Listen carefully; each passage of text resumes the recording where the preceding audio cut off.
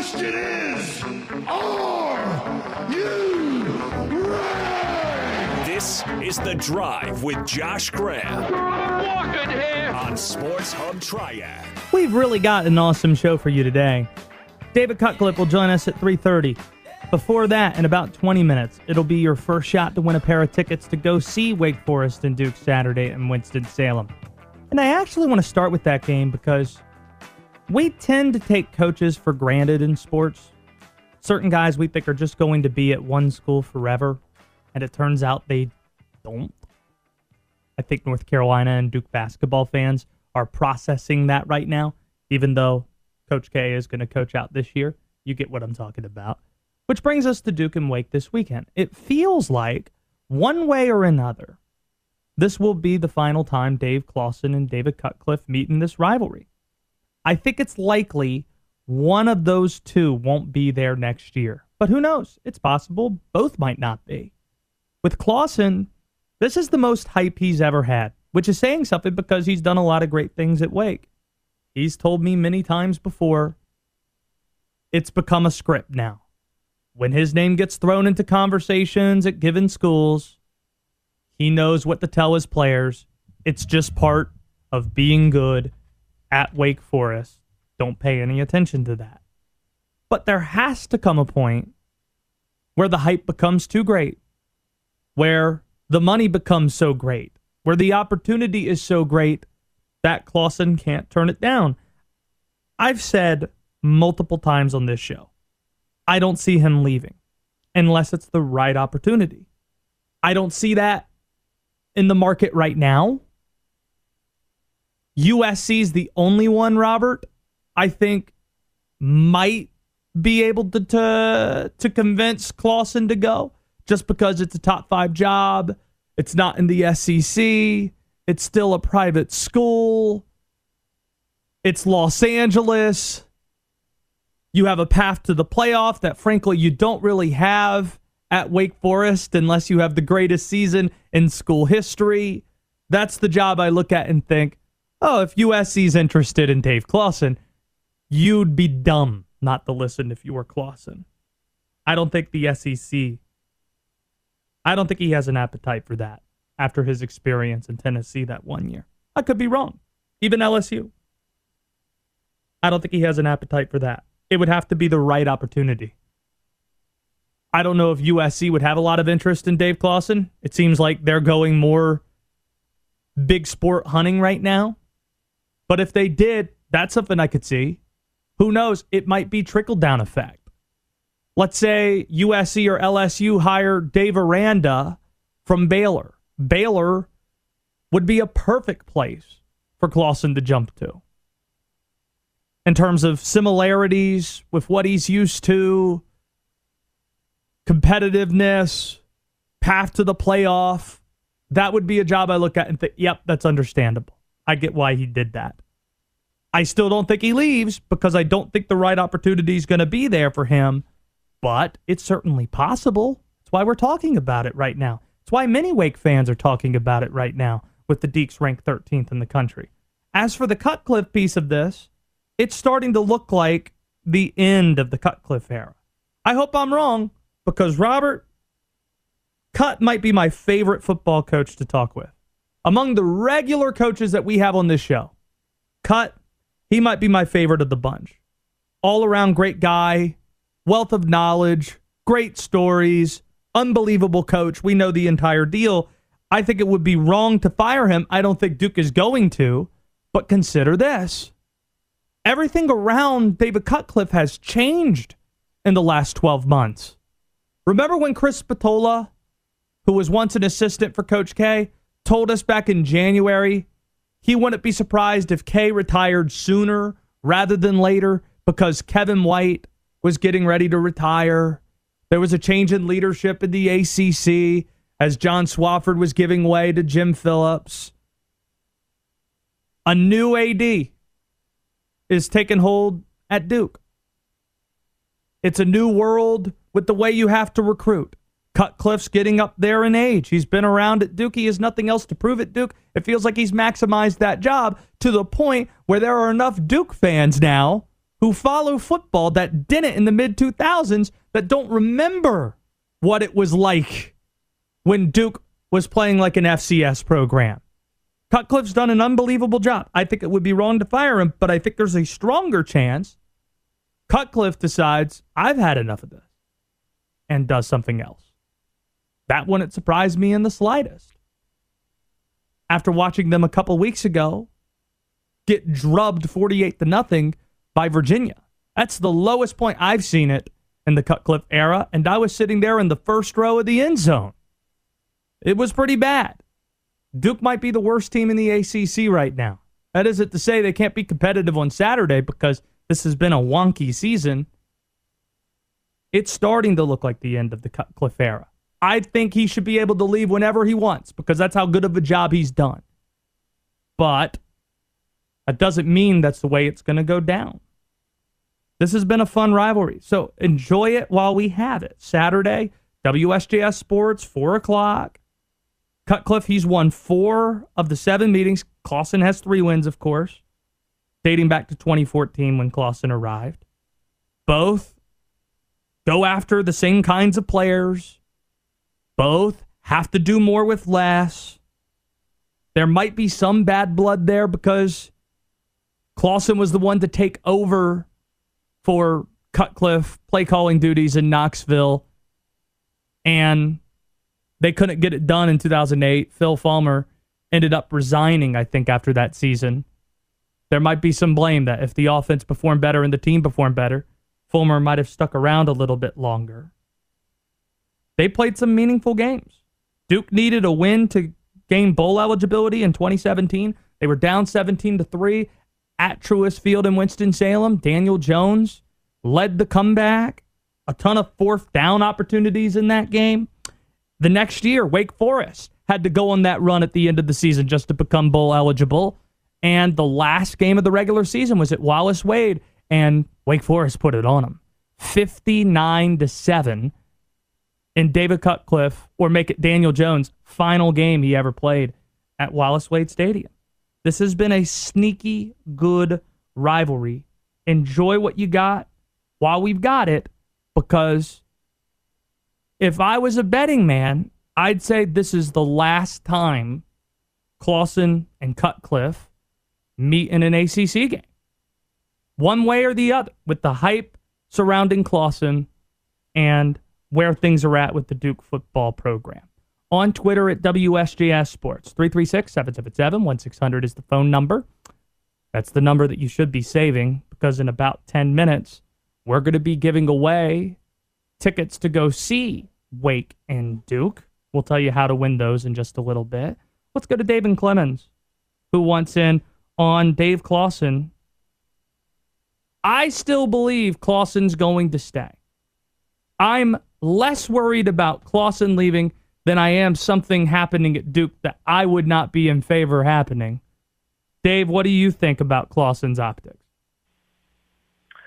Josh, I think he's going to be gone. I wanted to run 2 things by you and see what you thought about the possibility of Virginia Tech with Dave Clausen. If they got rid of their coach, would that be a good fit? And then also, if Dave Clausen does leave, who do you think would be a good replacement for him, like the Billy Napiers, Jamie Chadwells of the world, or you think they might go after somebody like a Hugh Freeze?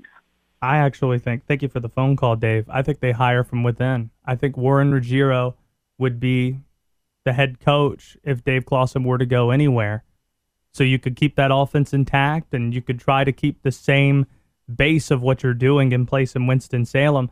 It's funny, I've had a few friends of mine who are Virginia Cavalier fans text me about Dave Clausen to Virginia Tech. I don't think he would take that job. In more ways than one. Ways I don't care to outline right now because I don't want to make anybody mad. That's not a fit. Not a fit for Dave Clausen to go to Virginia Tech. Moving things along. Loaded Thursday night sports slate tonight. Hit the horn, Robert, because I'm going to Canes Bruins after the show tonight. Robert?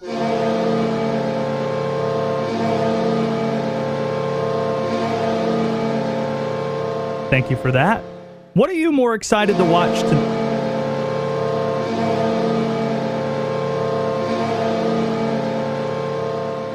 What are you more excited to watch tonight? ECU USF inside Rowdy Dowdy. I think that game's going to be on ESPN. Or perhaps the biggest NFL game of the week, Packers Cardinals. Oh, that's tough. It's probably an even split for me. I'm going to have them on split screens up. Just interested to see how much Amari Rodgers and this like ragtag group of wide receivers of Green Bay is going to march in here with no Devontae Adams, no Lazard, no MVS. They got to figure it out on offense, but good thing for them, they have a great quarterback who can, I think, fill those shoes. And with ECU, I mean, I saw a stat earlier in the week that was like passing touchdowns by USF, 2. They're not good. Rushing touchdowns by USF, 16. So if there's one thing that ECU does not do well, not just this year, but any year that I've been a fan of them, is stopping the run. So do you think they're going to be able to, bend USF to their will? Because they should beat them. They're not a good team. It's weird what you're describing.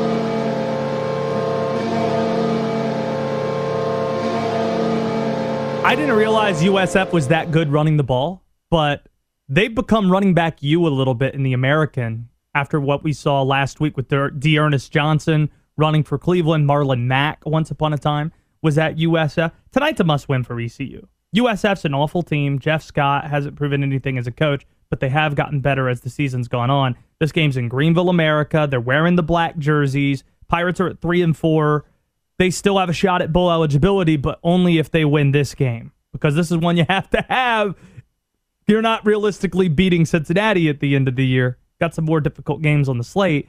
They should not be under 500 right now. 3 winnable games they let slip away. South Carolina, UCF, last weekend in overtime against Houston amid that Thunder delay. Tonight's a must-win for the Pirates. As for the Cardinals, one way or another, public opinion of Arizona is going to be shaped tonight. It's not fair, but this is their first primetime game. So this is the first time a lot of people are going to be seeing Arizona. It shouldn't be that way. You should say, well, they beat the LA Rams about a month ago and did that in their house, but no Sunday night, no Monday night, obviously no Thursday night to this point. Opinions are going to be molded tonight, and I think it's a good matchup for Arizona. They're at home. They lead the league right now, or they're tied for the league in scoring defense. The way they play defense is with a great pass D. I think they're 3rd in the league in rush passing yards allowed defensively in the good way. You want to not give up a lot of passing yards. And as you mentioned, no Devontae Adams, no Lazard as well. I think Arizona wins, but playing the results, if they win, it's going to become tomorrow. Arizona, can they go unbeaten? They're the best team in the league. And if they lose, you're going to have folks calling them a fraud because that's the first time they've been on prime time, and they've had injuries like J.J. Watt's going to be out probably for the remainder of the year, we learned yesterday, and they probably should have lost that Minnesota game at home earlier in the season. Did you see all the injuries he had he was playing through? It was like 4 massive ones. Like he tore his bicep, his rotator cuff, dislocated. We're talking about Watt? Yes, dislocated his shoulder and something else like that he's been playing through for the last 6 weeks. Didn't see that.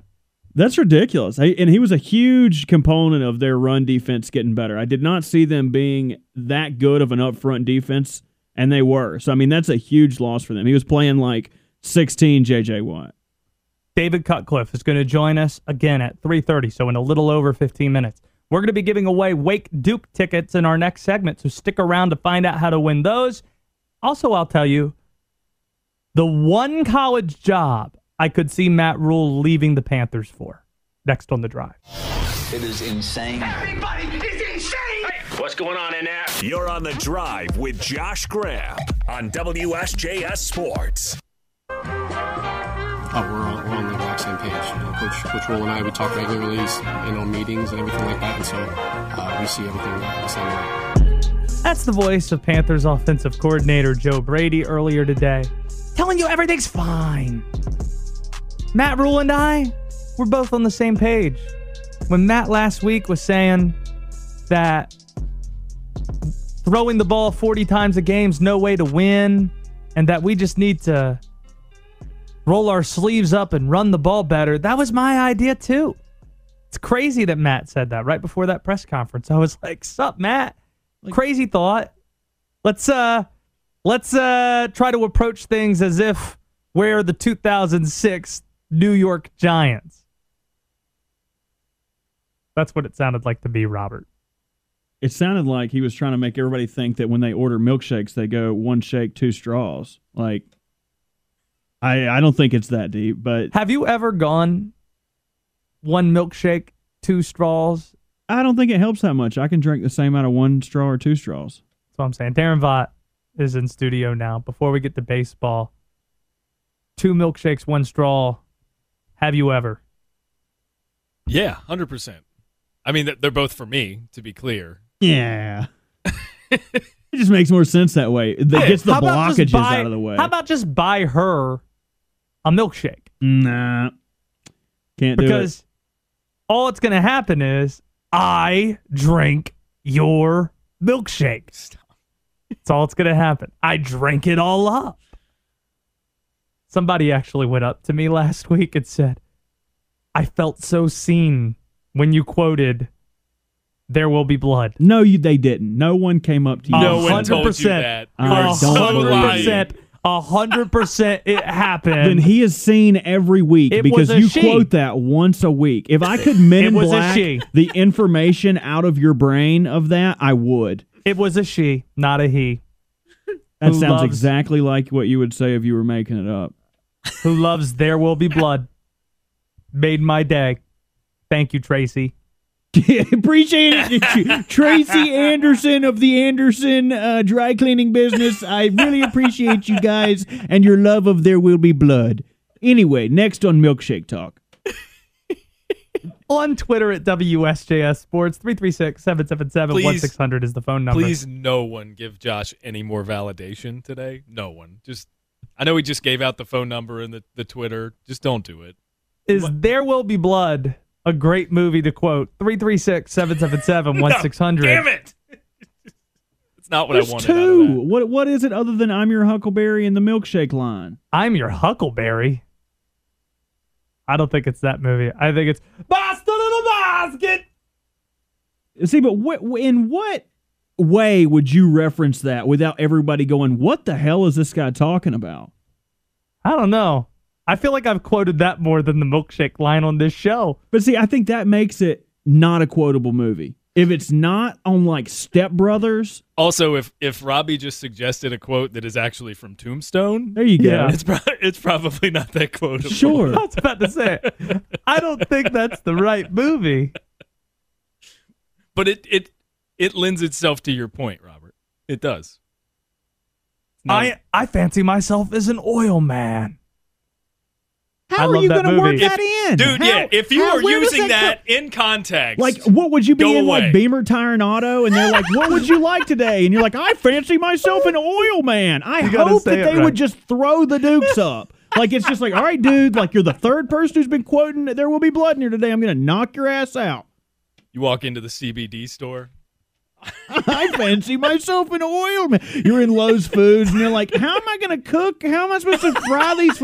I fancy myself an oil man. Then another guy's like, I prefer duck fat. Like, what? How are you going to work these in? You cannot find appropriate context. Go ahead and give another quote. What's another quote from that movie? I'm trying to think if Paul Dano had a line that stands out from that movie. I think you're wrong on this one. I think a lot of people. You don't. You don't think I'm wrong on this one. I think the audience is gonna come out in full force and here they come. Help is on the way.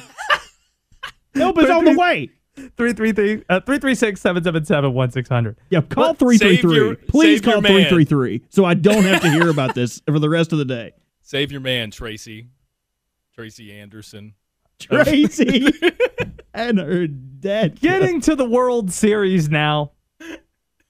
I don't think you had anything on the Joe Brady part of this, did you?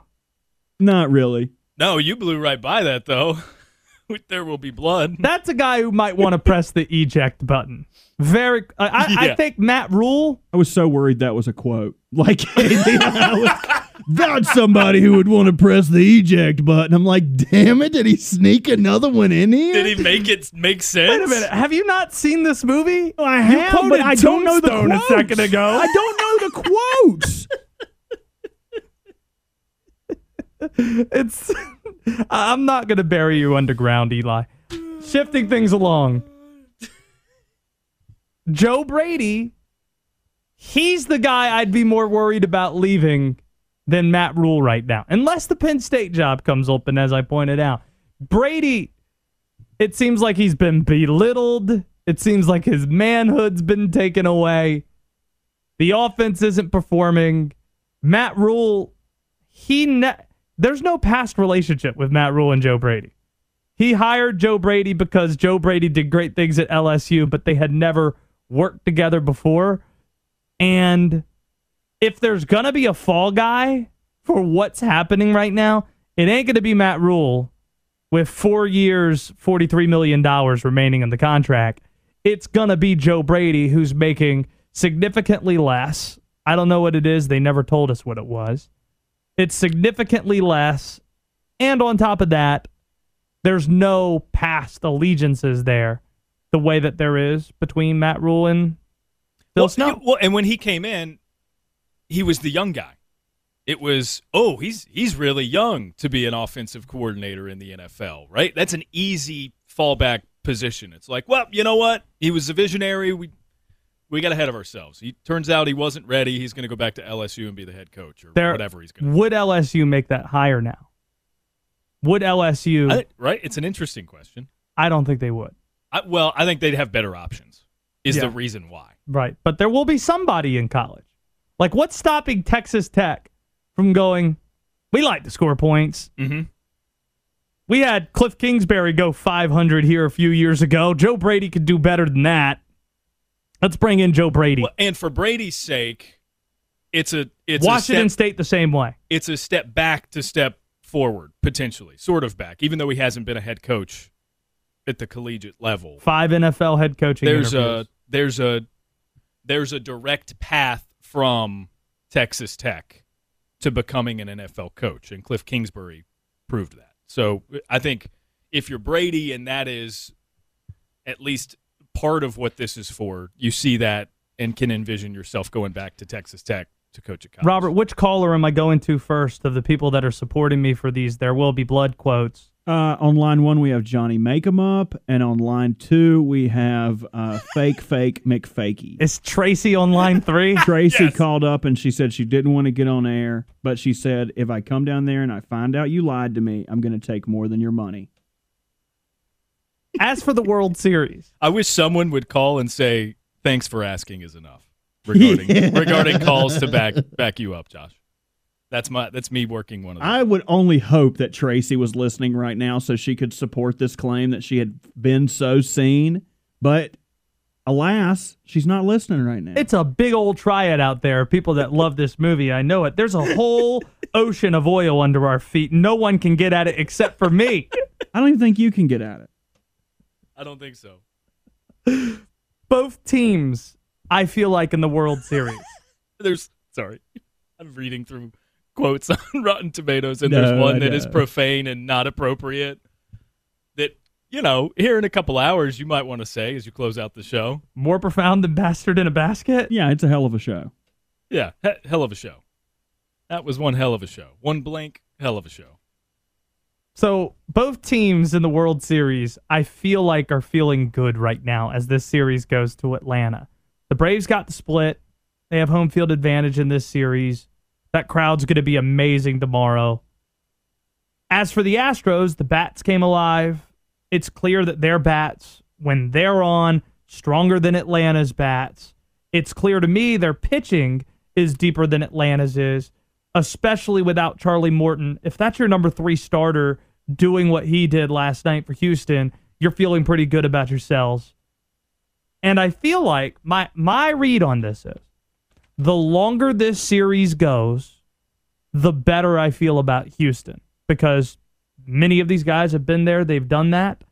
And Charlie Morton, you're going to miss one Charlie Morton start. But if you go 7, there's a chance you might be missing him 2 times. He might be out there and available to throw for you. I like Houston to win this series in 7. I said that at the beginning of this series, and my opinion hasn't changed on that. Yeah, I think pitching is a little bit more even than you are painting the picture here, because we got to keep in mind Houston prior to the series lost out on Lance McCullers. So, for instance, for Game 3, they're trotting out Luis Garcia as their starter, whereas the Braves have a younger but pedigreed in a postseason sense, Ian Anderson. I'll ask the question that Robert Walsh has. When does the Grinkster throw? Yeah, when's Grinky out there? I think he's projected Game 4 starter. So he would be huge Game 4, Robert. The second game in Atlanta, I think. The Grinkster? Unless, again, pitching has been so weird in this postseason. Greinke went, 30 days in between starts? Yeah, Robert knows. like last that. time. So there could be some weirdness, right? And that's what you got to worry about with a pitcher like Greinke. Like, when he goes up there, you're expecting you can have really good results, or he could just throw it in the dirt, which is 50-50 shot. And that's what you get with the Grinkster, and that's why I love him. But I just don't know if he's going to bring his A game against the Braves hitters. I'm surprised, even though he's rooting a bit for the Astros because of Greinke, but I'm surprised you haven't just fully gone on the Braves and yelled out, "I've abandoned my boy! I've abandoned my boy!" I can't keep doing this. No, guys, we're not going to keep guys, doing this. listen. I'm done with it. If we do this again, that was a great one. I worked that in perfectly. I've abandoned my boy. Who's Robert's boy, though? Grinkster for the Braves. No, He's abandoned for his boy. childhood team. All right, yeah. I've abandoned my boy. What's Freddie Freeman's wife doing? God, what a smoke show. I had no clue she looked that good. It's a great story on E60 that they did on that family. Beautiful babies, too. It's unfortunate because Nick was like, you need to check out Freddie Freeman's wife. And I look her up on Google Images, and then the next thing is Freddie Freeman's babies. It's who the hell is looking up baseball players' babies? Well, if you watch the E60 story about how they've had difficulty having children, well, that's it's I'm sure, but why are you looking up images of them? That is strange if you're looking up children. If you're looking up Freddie Freeman's babies, you need to be on a watch list. Nick, why? Nick didn't tell me. Nick told me the wife. No, I said the wife, and then the babies popped up. You would. Come on, Nick. Keep it together over there, all right? What was that? I'm trying to get Robert into this World Series, so I had to bring it up. Robert should be into this World Series, whether it be the Grinkster or his childhood team, the Atlanta Braves, playing. Robbie, have you happened to YouTube highlights of Zach Greinke's ephus pitch? I don't know what ephus is, but I'm going to name that my next cat. Come here, ephus. What is ephus? An ephus pitch is just like a junk pitch, and he throws it at 65 miles per hour. Sometimes he adds a little knuckle element to it. It's an EEPHUS, just like YouTube Zach Greinke ephus. God, and when he was coming out of college, that was my big knock on the Grinkster, is that his knuckles, I was worried that his knuckles would be too big to put a little knuckle in it, but he's done a great job with the ephus. Well, that was one damn hell of a segment. A man you all know and tolerate. The Drive with Josh Graham on WSJS Sports.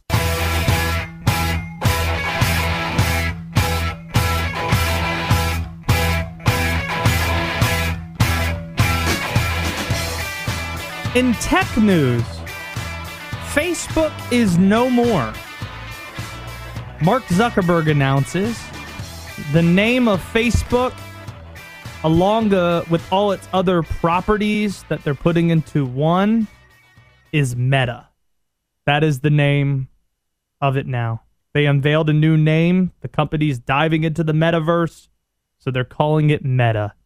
I thought for a second they were just going to have a new name, and Mark Zuckerberg was going to walk up there and then have this big announcement for what the new name of Facebook was going to be, and then right next to the Facebook logo, the word "the" is just going to appear, and they're going to go back to it, and Justin Timberlake's going to walk out and sing Mirrors. That's what I thought it was going to be. The Facebook. The Facebook. It is now meta. I'm envisioning, when in the office, you don't, Josh, because we've been over this. They debut the new Sabre product, and it's the triangular smartphone. Sabre. Robbie, yeah, Sabre. That's what this is. I envisioned Ryan Howard, BJ Novak's character. He does the Sabre, it's time to come home thing where he puts on the eyeliner and he's wearing like the futuristic outfit. That's what I envisioned that lizard person, robot, Zuckerberg. Nah, he's in charge of the lizard people. There is no one on the planet that looks more like a lizard than he does. Adam Silver. See, I still think he's got Silver's milk. But you've seen Adam Silver at least emote a little bit. Hold on a second. Are we saying looks like a lizard or looks like they have a zipper on the back of their head that they unzip yes. to reveal they're a lizard person? They are one and the lizard same person. Yeah. Yeah, I think Silver looks more like that. Oh, okay. Let's get into that's what I would describe to be an unusual question. Yeah. Who looks more like a lizard person, Zuckerberg or Adam Silver? Rather than answer that, we have more questions to ask, and you can ask yours at 336-777-1600 or on Twitter at WSJS Sports. Let's get to it. Every week is a test for your favorite sports teams. We don't need no education. Who passed the test? If one of y'all says some silly-ass name. Who dropped the ball? I don't know if this is the right Josh segment. Graham has the answers. I think you're very condescending and a know-it-all. Take two. But last week, guys, everybody made it out that I got mad at Josh and I left the press conference. That's not right. I thought it was an unusual question, and it's okay. It's time for Unusual Questions with Josh Graham. It is all right, Robbie, and we're going to start with you. Whoa. You don't call me that. You don't get to call me that. That is the first time I think I've ever called you Robbie. As you like to say, no. I don't like it. I really don't. We've known each other for 6 years, maybe, and I don't think I've ever called you Robbie. But I did it, and I influenced you. To be clear, you're okay with me calling you Robbie? Yeah, of course. We don't like it's not like a working relationship. Yeah. All right. My type can't call him that. Redheads can't call Robbie, even though Robbie is a redhead. Sorry, Robert. There we go. Robert, we're back what is your unusual question? All right, so my girlfriend is a big fan of the sweets, and like once a week or like whenever I know she's working late, like I'll go to the grocery store and get her some ice cream so when she gets off she has something cool. But she likes these weird-ass flavors. Like it's never just like chocolate and peanut butter or something that's easily like recognizable. It's always something like Rocky Road or Moose Tracks. Like, how the hell did we come up with these stupid names for ice cream? Why can't we not just call them what they are? Because if Moose Tracks was the first and best option, that's a terrible name. Because it might as well be Moose Droppings. It doesn't look anything like a moose tracked in the snow. It looks like Moose Droppings or Rocky Road. The thing ain't Rocky. It looks like any other ice cream. Like, can we not just call ice cream what it is? Like, why do we have to do these like what ambiguous would Moose names? Tracks be called in your perfect world? Whatever the hell's in Moose Tracks. I don't know. I'm not eating her ice cream, but like, what's Moose Tracks? Like vanilla with like little Reese's cups with peanut butter in it, maybe some caramel. I think it's caramel and some fudge. Yeah, there's some caramel in there. So cool.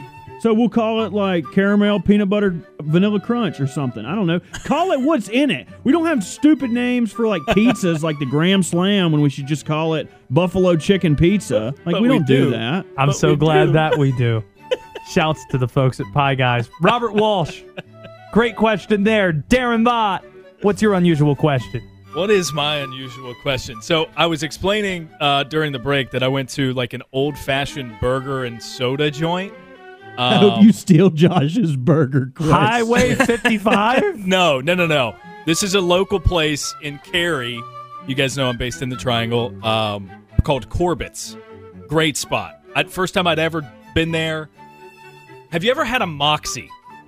You know what I'm talking about? A Moxie is like no idea. It's like one of the old school glass bottle sodas. It's dark. Yeah. And they used to do ads with, like, Babe Ruth did a campaign on them. Ted Williams did a campaign on them. So there's a baseball tilt here. I know of Moxie because of the Ted Williams ads. It is awful. Holy cow. I don't know that I really have a question, but I'm just commenting on Moxie. It's like a licorice and turmeric flavored soda. Oh, terrible. Do you have a favorite, like, glass bottle, old school soda? Oh, yeah, you can't go wrong with the Pony Cokes. Like, the Cokes and the Pony Cokes are great.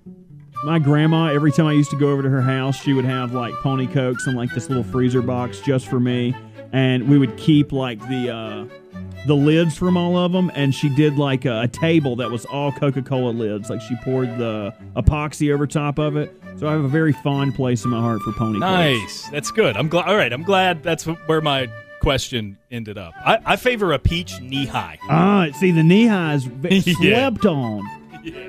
Can I get to the important burger question that I've been wanting to ask for years? Okay. Hold on. Can I ask the prefacing unusual question? Sure. What the hell took you so long to ask it? Yeah, you've been doing this for years. I had burgers for dinner last night and thought, I really want to talk about this, but I don't have a means on my radio show to do so. Oh, wait, I do. Okay. This happened last night. What side of the hamburger bun do you put on top? What side goes on top of the hamburger? The smaller, thinner side? This is the dumbest question or that's ever the been asked. bigger side of the bun? The rounded side goes on top. Yeah. So it's the big top rounded side. I always put the bottom one on top. Oh, hold on, guys. Because shouldn't... Hold on. Oh, yeah, well, there you go. But God, let me explain. Let me explain. I feel like if you had mustard or ketchup that you put on top of the burger, wouldn't you want the base to be larger than the top? Thus, if there was some drippage, there might be an ability to catch it in the vehicle that is the bun. No, because you're not eating out of the top bun. It's the same amount. Those liquids that you're talking about don't just get sucked up into it. Well, yeah, they're not actual liquids. It's not like... I don't think you actually some do of this. Some of it does, but it's not it's not like ketchup, mustard, mayo. It's not like those literally soak into the bun unless it's been sitting there on the bun for literal hours. I've had people for years tell me, "Oh, you put the bun on the wrong side." No. I think you're putting the bun. I think you're putting the bun on the wrong side this entire time. Don't listen to what Big Hamburger tells you.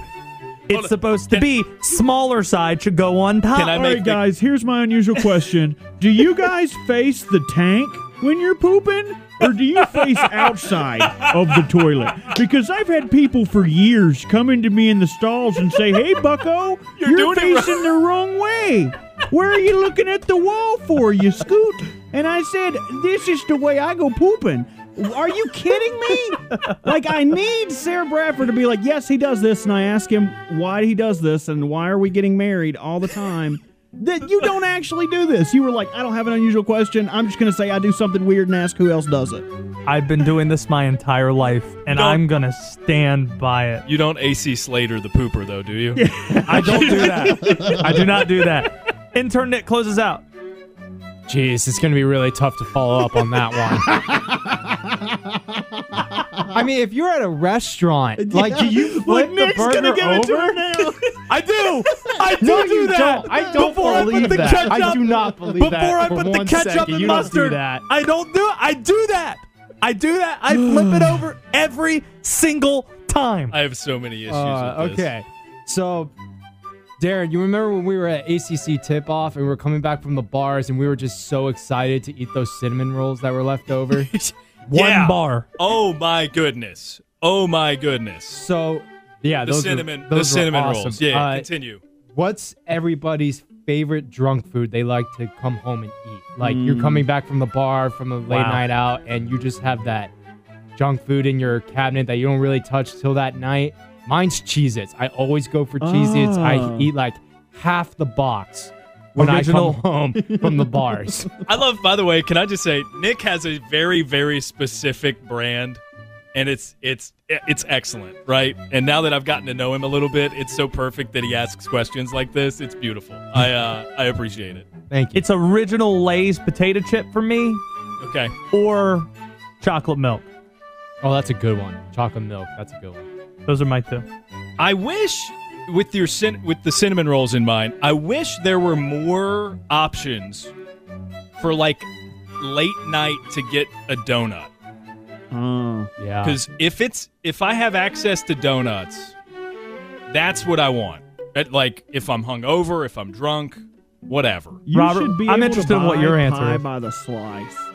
Like at a drive-through, and they're like, "What can I get you?" I'm like, "I just need one slice of pie, ma'am." You can. Where are you going at McDonald's? after the bar? Like McDonald's actually sells that. That's but it's not like a pie, real right? Pie though. That's like a handheld to go. Wish I was a pie. What's the answer to the question for you? It's a sweet hot Mine pocket. is I have this box of tater tots I get from Sam's whenever I run out, and it's like a 5-pound bag, right? So as soon as I come back, I fire up the microwave oven, and I don't even count them. You know, when you're like, I'm not going to eat all these, who cares? Yeah. And I just get tater tots, and the microwave oven we've got makes them so crispy. I love it. And that's been Unusual Questions. I feel like to get answers sometimes, I'm like Reese Davis with Bill Walton sitting next to him on College Game Day. Did you see how that went last Saturday? Oh, yeah. He should Robert, maybe be on you have to deliver a pick. You have to deliver a pick like in 30 seconds max. Bill Walton decided for his pick to talk for 1 minute and 15 seconds to the point where Reese Davis is like close to Bill Walton's ear saying, I need your pick. I need your pick. I need your pick. But I need first, your pick, let me Bill. tell you guys about how I eat burgers. I like to put the top bun on the bottom. Bill Walton, I've met him one time. I didn't ask him about this. He's definitely with me on this. Darren, appreciate Bill you. Walton does not eat burgers upside down. Yes, he does. Would be like, you buffoon? How dare you? The sanctity of burgers. Darren, I appreciate you being here. For sure. It's unbelievable. Robbie, play the people some Menzingers later in the show. You got a little more than an hour left. Yeah. Yeah, he is a locker room divider. He can be a problem. You're on The Drive with Josh Graham on WSJS Sports.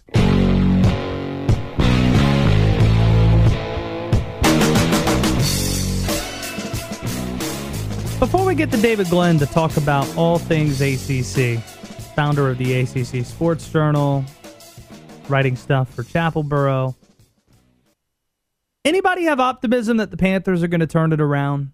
We're 3 days away from the Atlanta Falcons-Panthers game, and I'm all out of optimism given that Carolina has the second most difficult schedule remaining the rest of the way. You look at what they have. You've got Buffalo, Tampa twice, Arizona, who plays tonight, and you have to go to the Saints. And this is after your most manageable stretch of 3 games where you probably should have won all 3. Philly at home, Minnesota at home, at the New York Giants. Those are games you're supposed to win. And Carolina lost all 3. Matt Rule, strangely, patted himself on the back Monday, saying it was the right decision to pull Sam Darnold from that game. But was it? Do you really think P.J. Walker was going to turn the tide? He was 3 of 14 passing when he came into the game. It's Game 7. That game is not as valuable as what's left for the Panthers. And the problem Sam had when he was in New York was his confidence. And in Game 7, pulling him out in that spot, it kind of sends the message. I don't even think kinda. It tells you that you gave up on Sam Darnold. You gave up on him. if you're going to pull him in Game 7, I don't care how bad things were, you shouldn't be pulling him in that spot. But let's get an update on the injuries very quickly, and we'll talk to David Glenn in a minute. Carolina, Robert just sent this to me, putting rookie Davion Nixon, the defensive tackle, on IR after he suffered an injury in yesterday's practice. Shaq Thompson, he returned. Phil Snow says that he is likely going to play Shaq, but it's probably going to be in a limited capacity. This is the last week that Christian McCaffrey sits on IR, or at the earliest he can come back, I should say, is next week against the New England Patriots, so that's good news. Justin Burris is expected to play. Stephon Gilmore is expected to make his debut with Carolina. So if you're looking to turn this positively, there are a lot of guys returning this week, and help does seem to be on the way.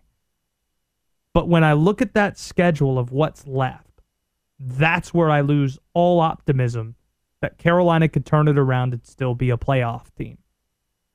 It's weird, Robert.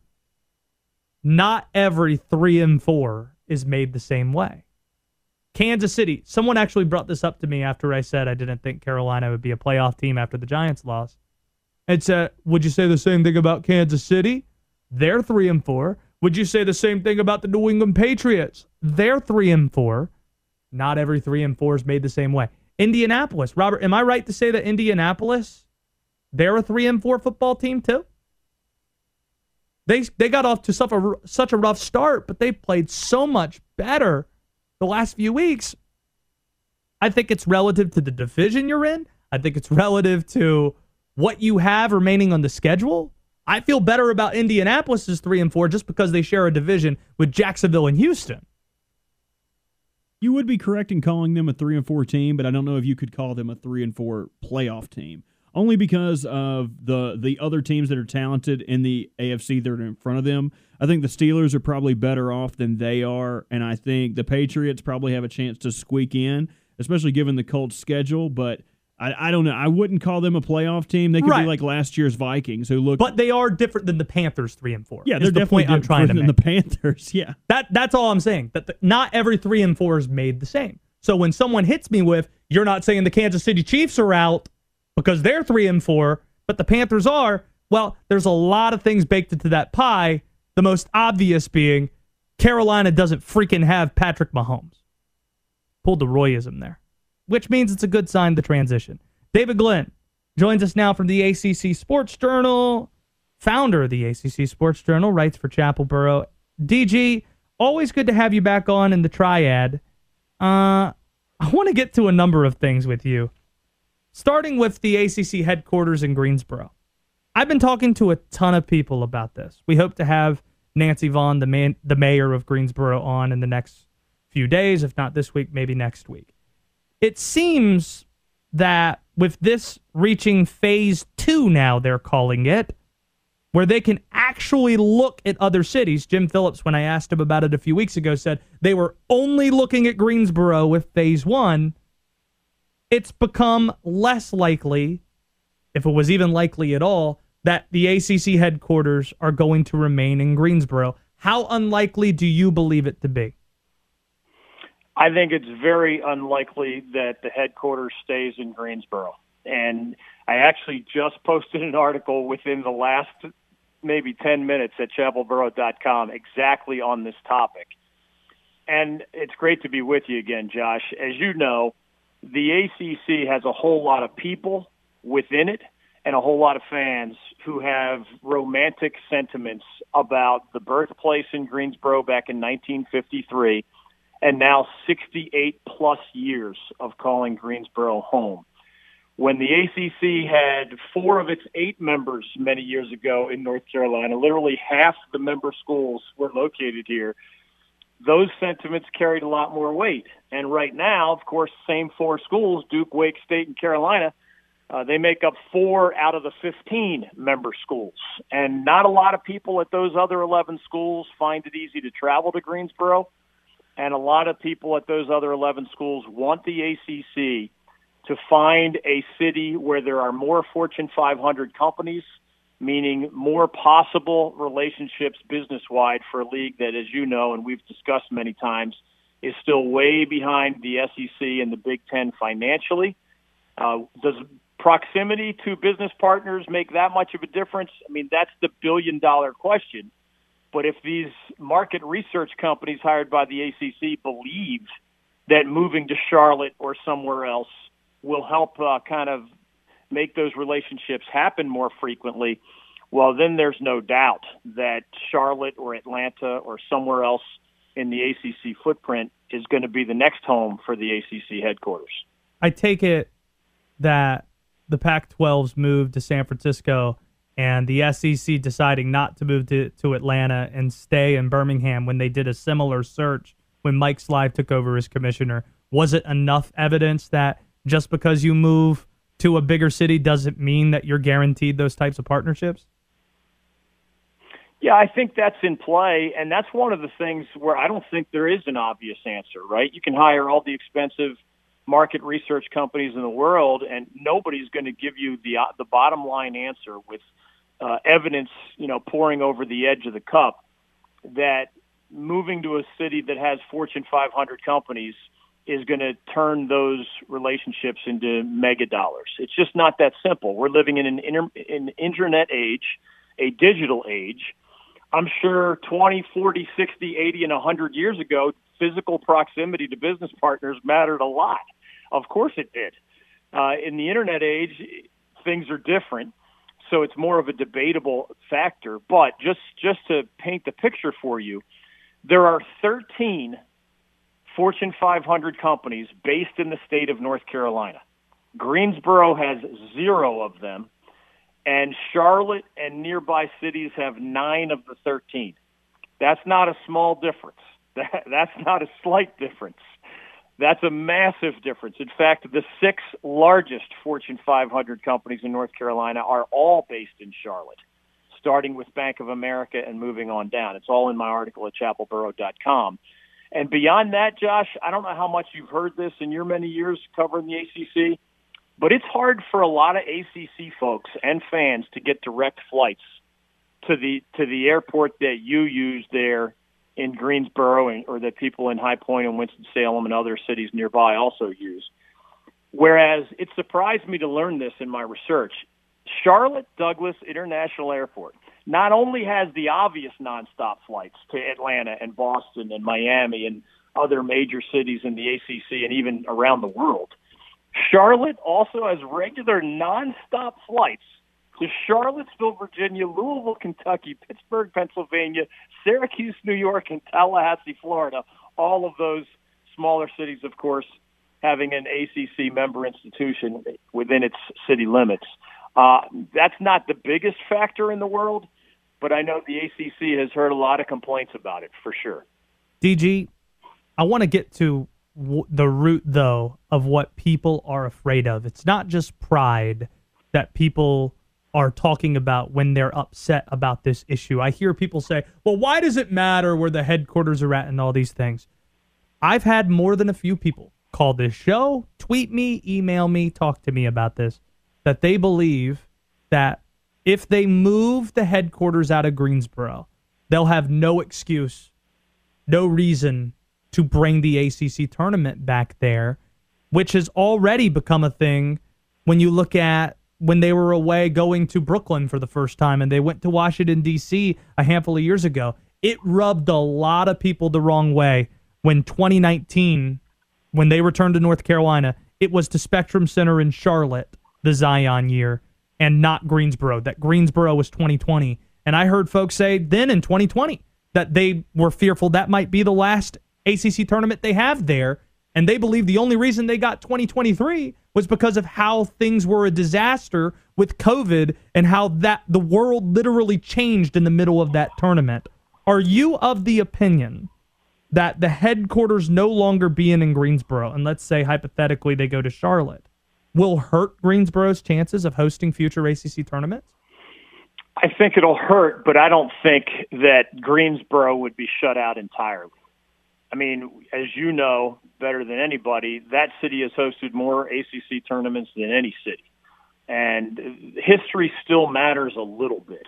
In fact, I think history matters enough that the ACC, whereas we all know it starts with money, right? Follow the money is a mantra that you can apply to most major sports headlines, most major world headlines, most major life headlines. And it absolutely is the starting point for this decision about relocating the headquarters. If you saw that announcement, by the way, there was a wink in there to government officials, state, city, county, or otherwise, that if you can give the ACC some kind of tax break or other financial incentive to come to your city or not leave your state, they're certainly willing to listen now that they're expanding their search beyond Greensboro itself. So that was a wink toward money matters. The synergy reference is a wink toward money matters. And I think the rotation of the ACC tournament was partly about money, but partly about making those other 11 schools that are not based in North Carolina happier with a rotation that was not, remember for a while, it was 3/4 Charlotte and Greensboro and 25% everybody else. Now it's going to be flipped, I think. But I don't think you've seen, besides the one that's already scheduled, I don't think you've seen the last ACC tournament in Greensboro, but I don't think you're going to see it there regularly after this headquarters move either. I think you're right on that, and that's what really bums me out about it. David Glenn with us here. Read his column on this subject at chapelboro.com. Follow him on Twitter at David Glenn Show. Rather than ask you individually about both of the coaches that'll be facing off in Winston-Salem Saturday, Duke, Wake Forest, a game we're keeping a close eye on because you got the number 13 ranked team in the country home here to the Triad. I'll ask you about them together. If you were a betting man, would you say this is the final time we'll see Duke Wake Forest with both Dave Clawson and David Cutcliffe on the sidelines? Yes. And obviously I don't know what's going to happen. There's a chance both return. There's a chance both leave. And obviously for very different reasons. I'll put it this way. They both have very, very personal decisions to make. And what I mean by that, even though Dave Clawson is winning big at Wake Forest right now, and David Cutcliffe is losing big at Duke these last 3 seasons after that amazing stretch of 6 bowls in 7 years that the Blue Devils had never seen in their history, not an exaggeration. Dave Clawson's personal decision is going to be, do I want to stay at a place that matches my culture, but where it's harder to win at the very highest level? Keeping this in mind, no Wake Forest head coach since the creation of the ACC in 1953 has finished his tenure with the Demon Deacons with a winning record. That's nobody in almost 70 years. Dave Clawson right now is 47 wins and 45 losses at Wake. If he left with a winning record, he'd be the only guy in the ACC era to pull that off at Wake Forest. So Dave Clawson has to decide, does a city in an area that's been great to him and his family, is it where he wants to be in his mid-50s and into his 60s, et cetera? Does he want to try to be the winningest coach in Wake Forest history? He would need another 40 or so wins to pull that off. So that means a lot more years. David Cutcliffe is so respected at Duke that even though he has had now 3 straight losing seasons, it looks like, he has so much credibility there that I think he and the new athletic director, Nina King, with the retired Kevin White, kind of lingering in the background, I don't think David Cutcliffe is just, head on the chop block the way most other coaches who are in year 14 and have 3 straight losing seasons would be. I think it's a mutual agreement type thing where David Cutcliffe might say, hey, I'm 67 years old and I put Duke football back on the map. And recruiting hasn't gone as well lately, and this is a 3rd straight bad year unless he turns it around, which I don't think he will. So in very different ways, they have very, very personal decisions to make, and I'm not 100% sure which way either one is going to go. Well said. I agree with that. DG, it's good to hear from you. Hope to see you in person sometime soon. Hope we could chat again sometime soon as well, and make sure you go read that column if you haven't checked it out already. I assume many people have it because you just put it up. Holding Court with David Glenn, ACC's expected departure from Greensboro, chapelboro.com. You can find that. DG, thanks for the time. Always fun, my friend. Keep up the good work. There you go. That's David Glenn, founder of the ACC Sports Journal, joining us here.